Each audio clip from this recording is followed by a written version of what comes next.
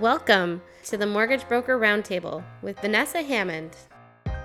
My guests this week are Julia Wheeler, Private Wealth Management Consultant, Aaron McIntyre, Real Estate Agent, Brenda Sharp, Bookkeeper, Teresa Fuller, Travel and Small Business Advisor, and of course me, your host, Vanessa Hammond, the Mortgage Broker. So, let's get to it. After coming off of a pandemic and then seeing an increase like that, it was really frustrating for myself as a mortgage broker because I'm trying to guide my clients as to what the best solution is at the time. So I take education very seriously, and I go to a lot of forums and I sit in front of analysts because I want to know the most that I can to be able to facilitate that with my clients. So I'm listening to them say, okay, yeah, like we're going to see a bit of an increase, but this is where we're at. And then all of a sudden it's gone up 4%. Mm-hmm.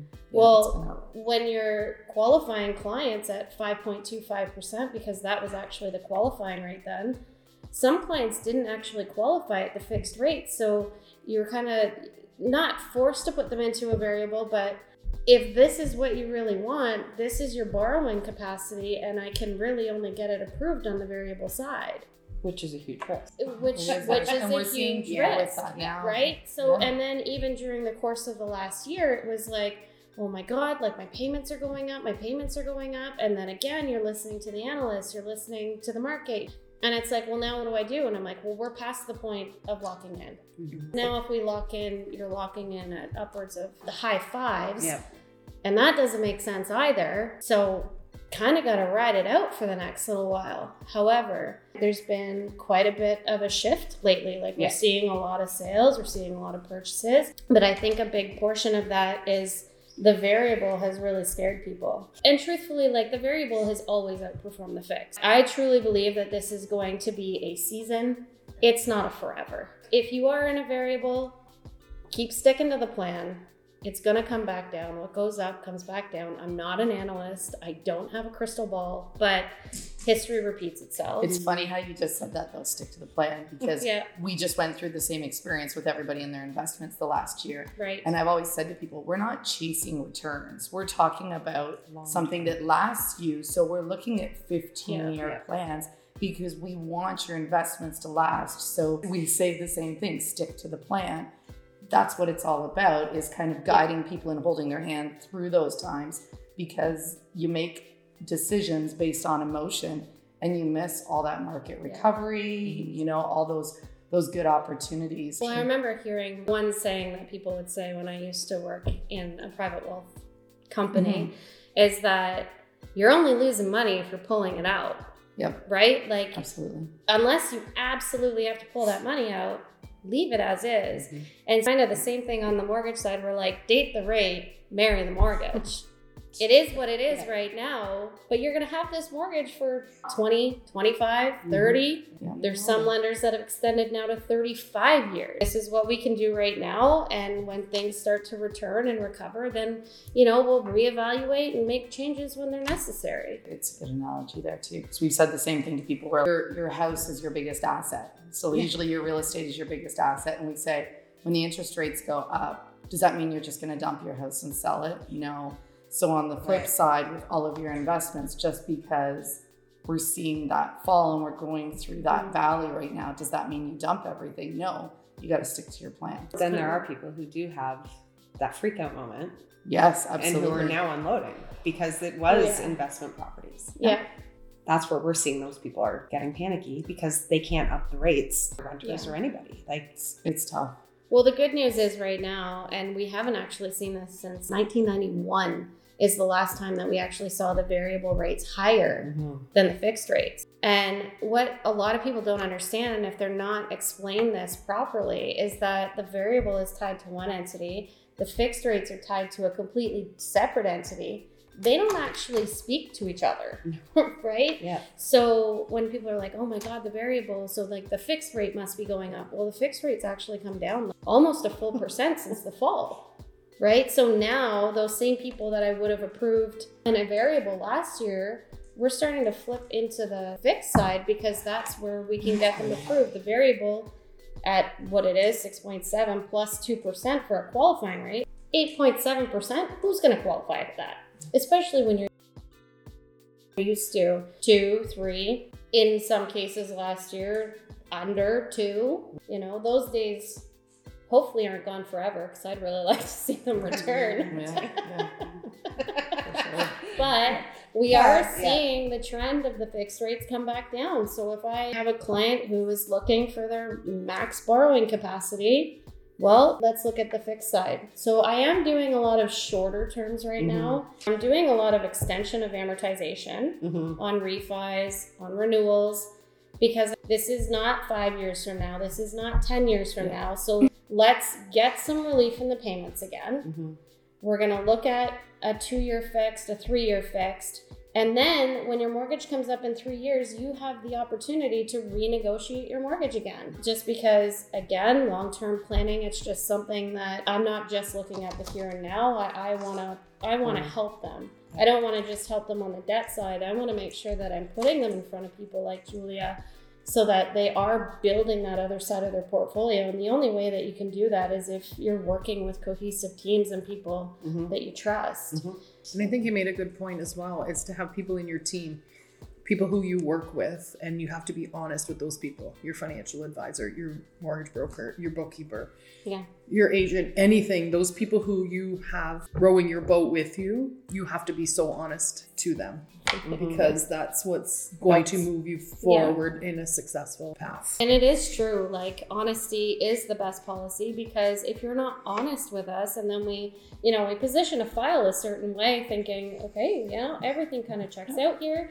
And then all of a sudden there's some kind of misinformation there. And it's like, well, now the file's not approved, and it just becomes a spiral, right? Well, I think too with your financial planning as well. If you're not totally honest with it, you're investing money that you actually should have allocated elsewhere. Yeah. If you're not honest, right? Yeah.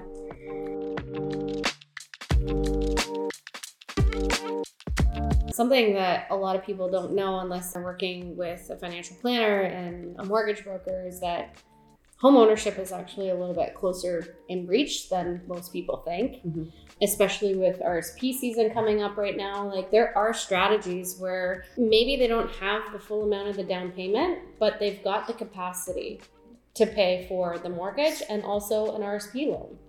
So as long as that RSP loan has been in place for 90 days, they can use that. They can use the funds for the down payment, right?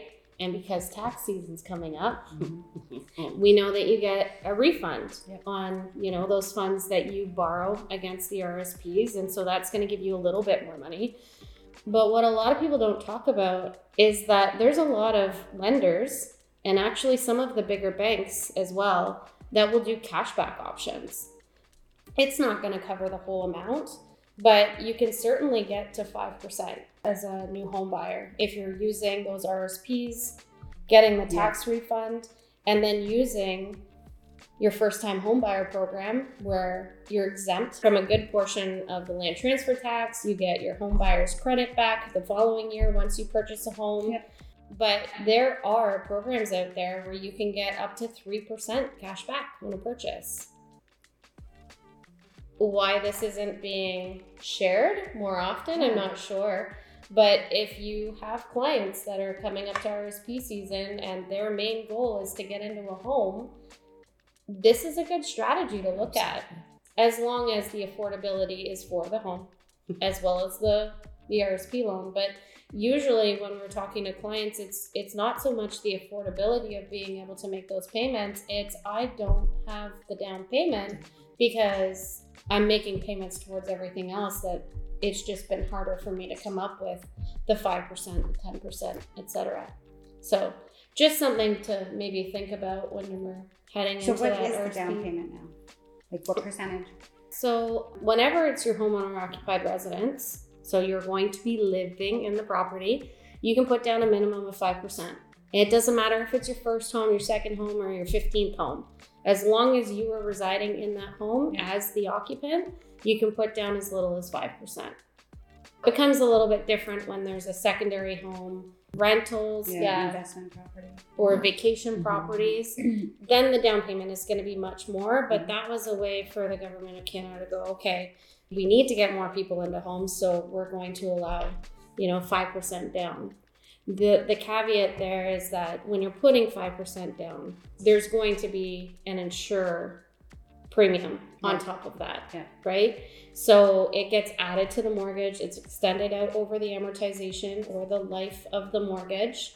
So it's not a cost that you need to come up with upfront. It's just, again, the affordability of being able to tack that premium on and be able to service it or afford it over the time frame of the mortgage. So the only time that, even if you are homeowner occupied, if it is a self-employed stated mortgage, it becomes a little bit higher. So then the minimum becomes 10% instead of 5%. So if you're salaried, you've worked for the same company for 3+ years, we can use that income because we can verify it. Okay, so my son, who's 24. Yep. Self-employed. Yep. My fave. He would need 10%. Yep. To get his first home. Yep. Using a stated income, meaning we're looking at it saying, okay, based on his tenure of his business, based on his financials, it makes sense that he's making this amount of money. Yeah. That's where it would be called a stated income program, where the 10% would come in. If he's been in business for 2+ years and he has verifiable income, even though it's self-employed, he is still actually able to put down 5%. Oh. Yeah. Yeah. So that's good to know. Yeah. Because he's shopping for houses. Oh, well, I know a couple people are interested. So with that being said, is now the time to buy? I know. What do you think, Erin? I think right now, I mean, there's so much misunderstanding out there, and I think that the media has definitely blown things a little out of proportion to make people scared. And we are seeing, rising rates and that type of thing. But from what I'm hearing and from talking to people and what's going on out there, I think that the rates are going to start to level off. Let's hope they freeze. Yes. And then from there, right now, we are seeing that houses are selling. People are buying right now.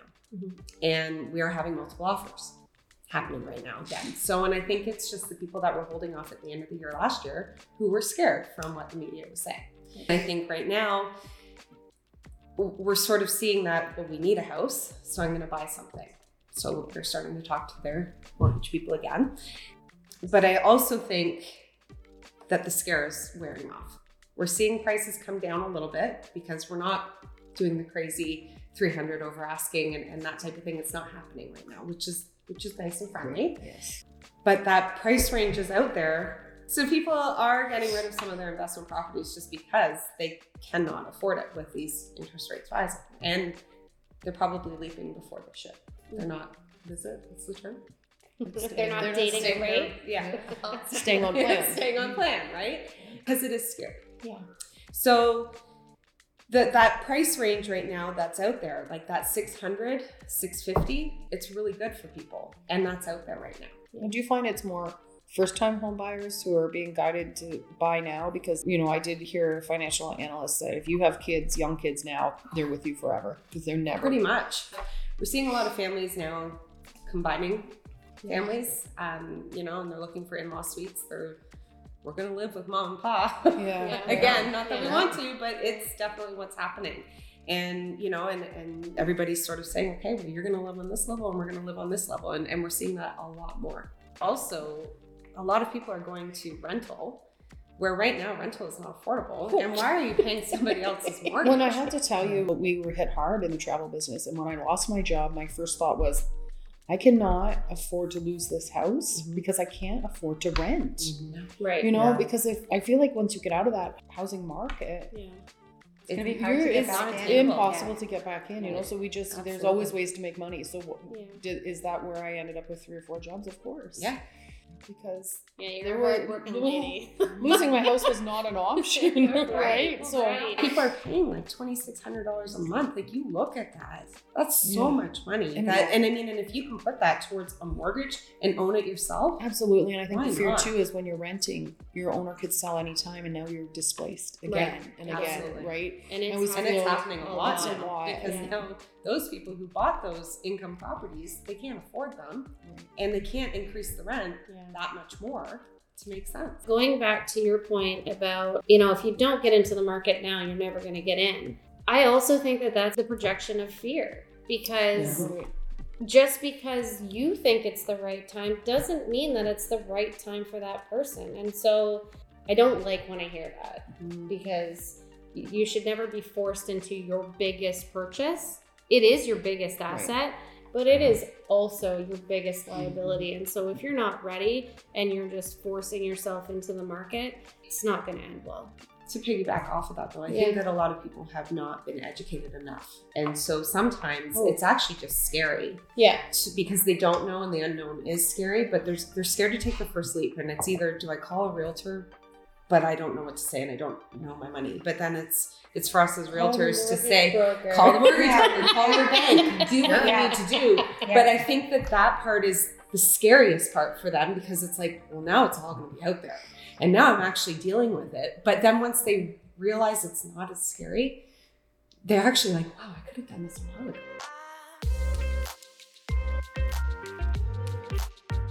We always worked in conjunction doing that, like as a financial planner and working with the mortgage broker and specialist, because you need to be able to look at the whole picture. So it's not just about, like when you talk about it being a liability, it's sitting down and looking at the financial plan and saying, what does this look like long term? As a liability, how do I protect that liability? Because insurance is a whole nother piece.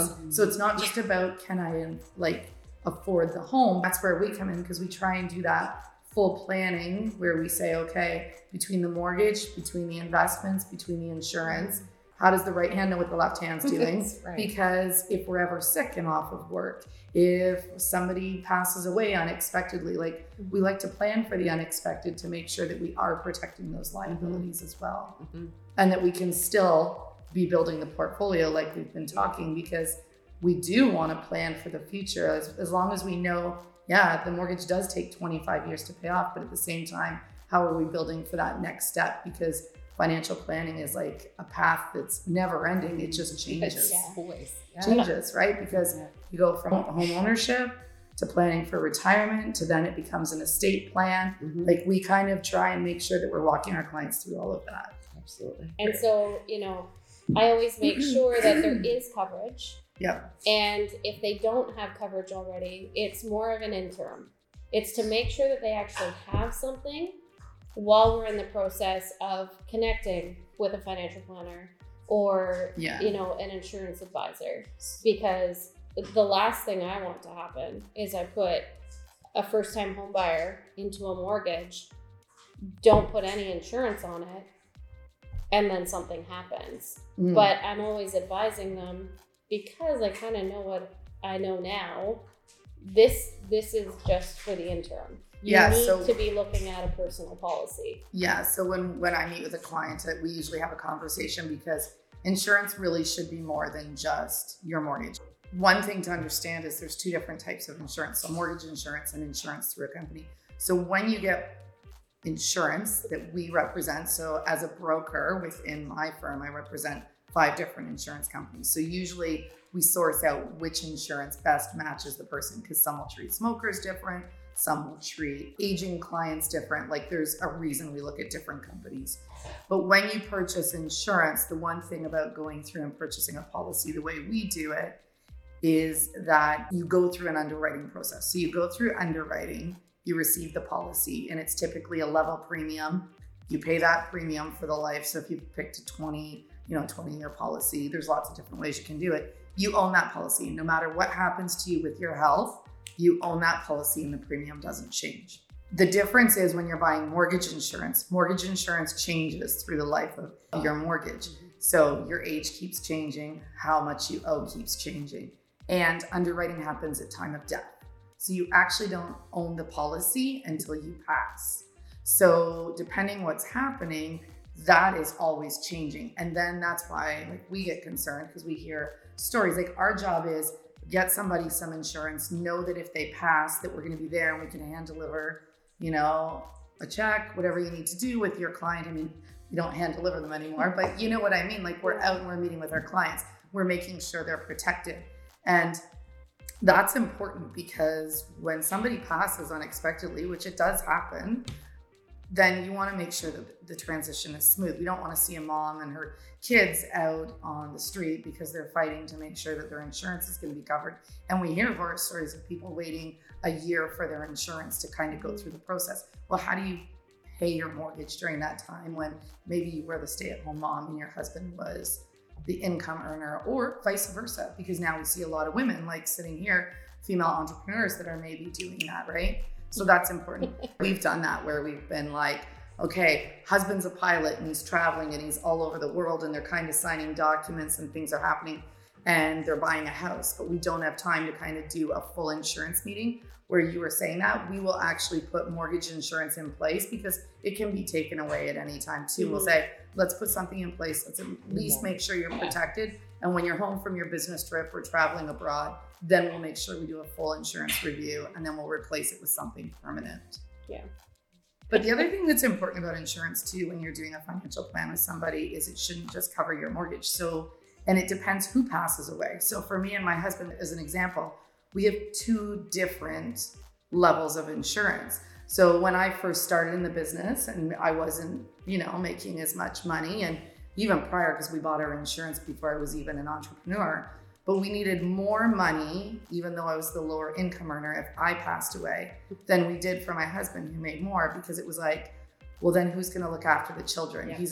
He's a police officer, he's a shift worker, so we would need a nanny, we would need these things. Did I want to know that the education was covered? So we kind of earmarked, and this is what we do with our clients, is we do an analysis and say, okay, if you wanted to know that your mortgage was covered, maybe you had $50,000 for education, maybe you had $20,000 to put towards a wedding. What are things that would be important to you if you were still alive that you would want to help your kids fund?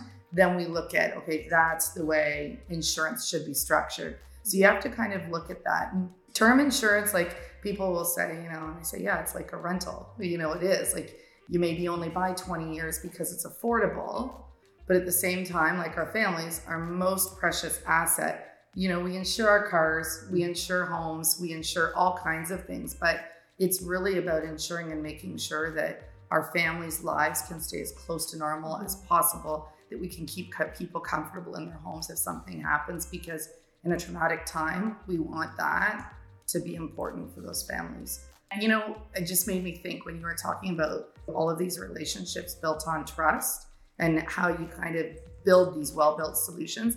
I think as female entrepreneurs in all of our industries, this is something I've been told I do really well, is we listen. Mm-hmm. So we listen and we take the time because we love to hear people's whole stories. So when I sit down with clients, it's like, I feel like I already know their families. I feel like I know the extended family. And that's why it's great when you start to work with generations of family, because you're building all of these solutions, whether it's finding the perfect home, downsizing a home. Like as we move through the stages of life, I feel like I know these people, and it's more than just becoming part of that family. Absolutely. Like I always tell them, keep the space for me for dinner because I'm coming. That's what happens. Absolutely. Yeah. And I think that's super important in being successful for your clients. The success is built on what we do for them, not necessarily just building our business, but what we accomplish with our clients. And that requires, somebody who just takes the time and sits and listens.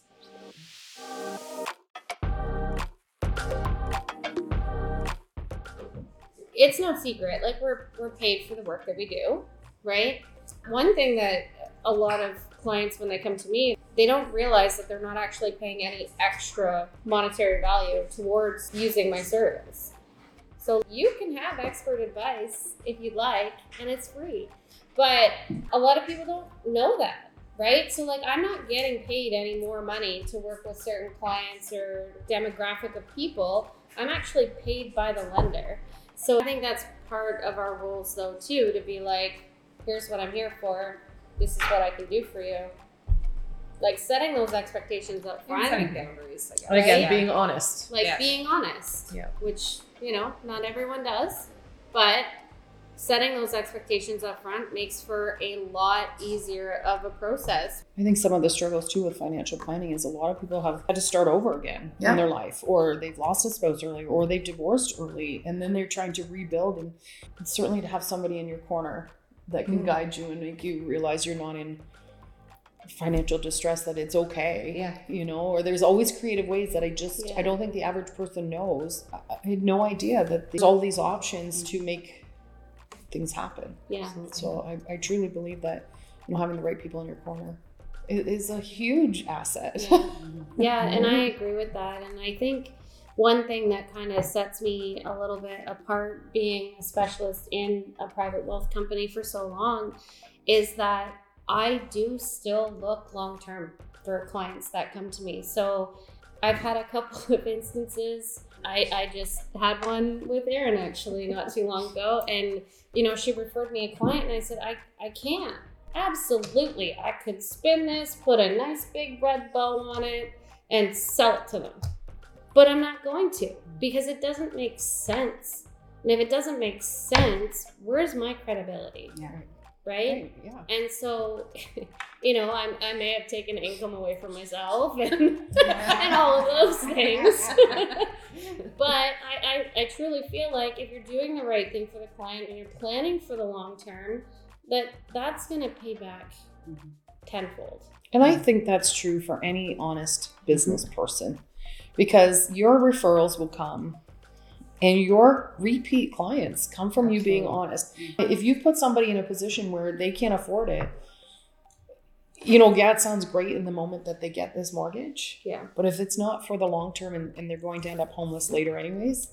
Well, and I kind of feel like, I'm just going to throw that out there, that entrepreneurial women, they just care, right? Like I can't go to bed at night knowing that a client is even this much upset, like it eats you at the core. It does. And it's just because we have so much empathy and I'm sure maybe if that client that I was just talking about went to someone else, they could have been sold. But it wasn't the right fit. And it wouldn't have made me be able to sleep at night, right?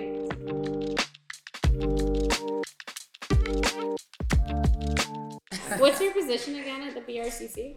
So at the Business Resource Center, I'm their part-time business advisor. So the business advisor helps small businesses grow their business, expand their business, or start their business. So I'll do business registrations. I do consultations. I help businesses expand. And then I also work for Digital Main Street. So I help the brick and mortar businesses with a transformation grant. So $2,500 for small businesses to pivot digitally. All the while, the travel business has exploded. So I'm back full time. Well, and I know like from Ladies Who Lead, you've helped quite a few of the women in that group, right? So I have helped 300 businesses in Brantford with the grant, the digital transformation grant. Wow. That needs to be out there. Like, because I didn't know. I didn't even know about it. I didn't know until Ladies Who Lead. We walk into businesses and just present them. A lot of businesses think you're telemarketing or, they're a little bit afraid of a grant because historically some of the grants had to be paid back, but this one does not. It's non-taxable and does not need to be paid back. So it's a bonus. And then what it does is it then hires somebody in our community. We keep our referrals local. So when my business gets the grant, I then refer them to a media, web designer, social media, content creator, so that we give that business back to our community. Are there parameters for who can apply? Yeah, so they can't be a franchise. You have to employ less than 50 people. You have to pay commercial tax. You have to be licensed in Ontario. Not a digital marketing company, and not a wholesaler. So that's the big thing. Commercial tax is probably the... Yes. Yeah. So either you pay commercial tax through your rent or you own the building. We have businesses who are just starting and businesses who've been around a long time. But what we found in the pandemic is a lot of our businesses didn't need to have a digital presence. They've been a business for a long time. People just knew where they were. But then when it was time to pivot, they didn't have a website. They didn't have online ordering. They didn't have a capacity to showcase their business in social media because they never needed to. And then when their doors were closed, but they still wanted something to generate revenue, this allows them to get out there. So we've taken some businesses who were ready to close their doors and turn them around just by social media presence. Again, I think it just goes back to trust. So when they can look up a website and see a face and feel comfort or trust, then it does make a big difference. And I know it does for me. Absolutely. And even what I found, when I had to pivot in the travel business from being in an office, so I'm rebuilding my business, but I find now a lot of people still want to see who you are, right? So it's just doing stuff non-traditional. I meet a lot of clients on Zoom. They're referral. They want to talk to you face to face. So we talk face to face over Zoom. Zoom is great. You can wear comfy pants. Right? You guys can't see what I'm wearing right now, but exactly. And that's it. It's just it's really just a matter of coming into the times. When you were talking about Brantford and how it's actually one of the best places right now to invest. So what I do notice as a business advisor for the city of Brantford really is this is such an amazing city to be in a business in Brantford, because we're still considered a small city as the way of property and buying, and because we're close to highways, Brantford is actually situated quite nicely to be a business, and it's one of the fastest growing communities out there. But it also has brought a lot of new development, new growth. So if you're a small business, you're capturing people who are using services for other cities, but now want to support local, especially after coming out of a pandemic, supporting local. Well, and as new business too, it's like, how do I differentiate myself from somebody who's been in the business for so long, right? Like, I know for myself, that was a big piece of it for me. When I was talking to a number of different entrepreneurs or professionals that, I looked up to for years through networking groups or people that I've worked with for a long time, it was like, okay, but what do I have to offer if I'm now going to call myself a mortgage broker out in this industry? What makes me different than the mortgage broker who's been in the business for 30 years? Right? So I think to your point, because it's always changing, because there's always new people, faces, bodies coming into Brantford, you don't necessarily have to position yourself differently. It's just that you have a different audience that you can capture. Absolutely. Right? And I think that kind of goes back to where you guys have been going into brick and mortar, establishments and saying, you don't have an online presence. Right. So that was one thing for me going into the broker space. It was like, okay, I need to set myself apart. I need automation. I need to put myself out there, which I'm still working on. But those are things that with a growing community, you can do and not have to be the oldest business in the industry. Yeah. And I think Brantford gets a lot of flack because there are things that are happening that we're used to as a small town, and we're seeing things that a lot of bigger communities have all been going through for a long time. But Brantford is amazing. If you look on any major street where there's businesses, very few empty retail spaces, very few. We have people investing. They're moving their businesses to Brantford because of location, because of cost, because of our taxes are lower. Because we're growing, they want to capture these new clients. Yeah. Right. There's certain areas that maybe could use some improvement, but this is quite a good. There's always areas. Absolutely. But I think you're right. Like, Brantford is a city. It's a bigger city, but it has that small town feel. And that's me coming into the city. I didn't grow up here. So coming in, it was sort of, I'm from the city, I'm from Toronto, and I still was able to feel like, okay, it's still city. But all of a sudden I found that it was really small town. You got to network with a lot more people. People were helping, supporting, and that was really big to me. And that's probably why I've stayed. So those are little things that actually make a huge difference. There's a strong sense of community. Huge. Well, even tonight, like, not everybody at this table necessarily knew each other, but it was like, well, we've never actually had a conversation before, but I know who you are. Like, I've seen you through social media. I've seen you out there promoting your business. I've heard other people referring you business that I trust. So, well, and it's a great thing to be able to collaborate. A lot of times women compete against each other, but when you're in business, some of your best avenues are the people who are doing the same thing, actually, or who can complement your business. And again, like I'll put a plug in there for Ladies Who Lead. Like that is one group that there's so much support there. And I think that things are changing. I don't know. Like I think that especially in real estate and mortgages, like it used to just be men, you know? Absolutely. And now our top performers, I mean, there's some men in there, but those women, they're really rocking it. Like we have good listening skills. again, and we got good listening skills. But yeah, with Ladies Who Lead, I mean, I've been very fortunate with, you know, making certain connections. It reconnected us again, for sure. Right? It brought us back to that common ground. You're in there. Mm-hmm. If you're not in there, come join.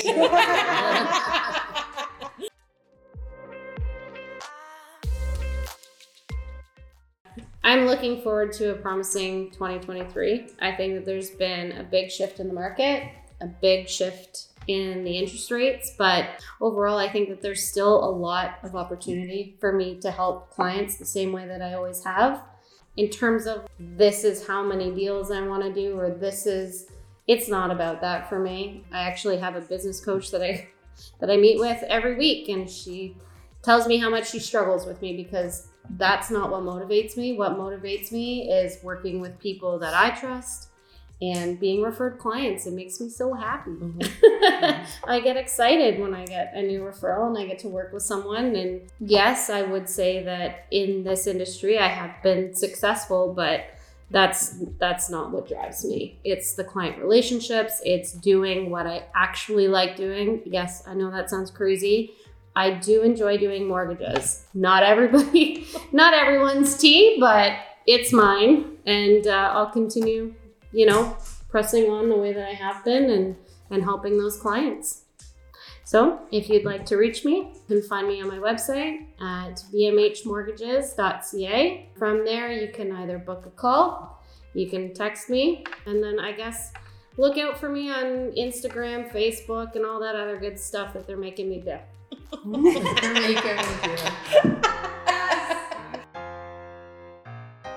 As always, everyone's contact information is in the description below. See you around.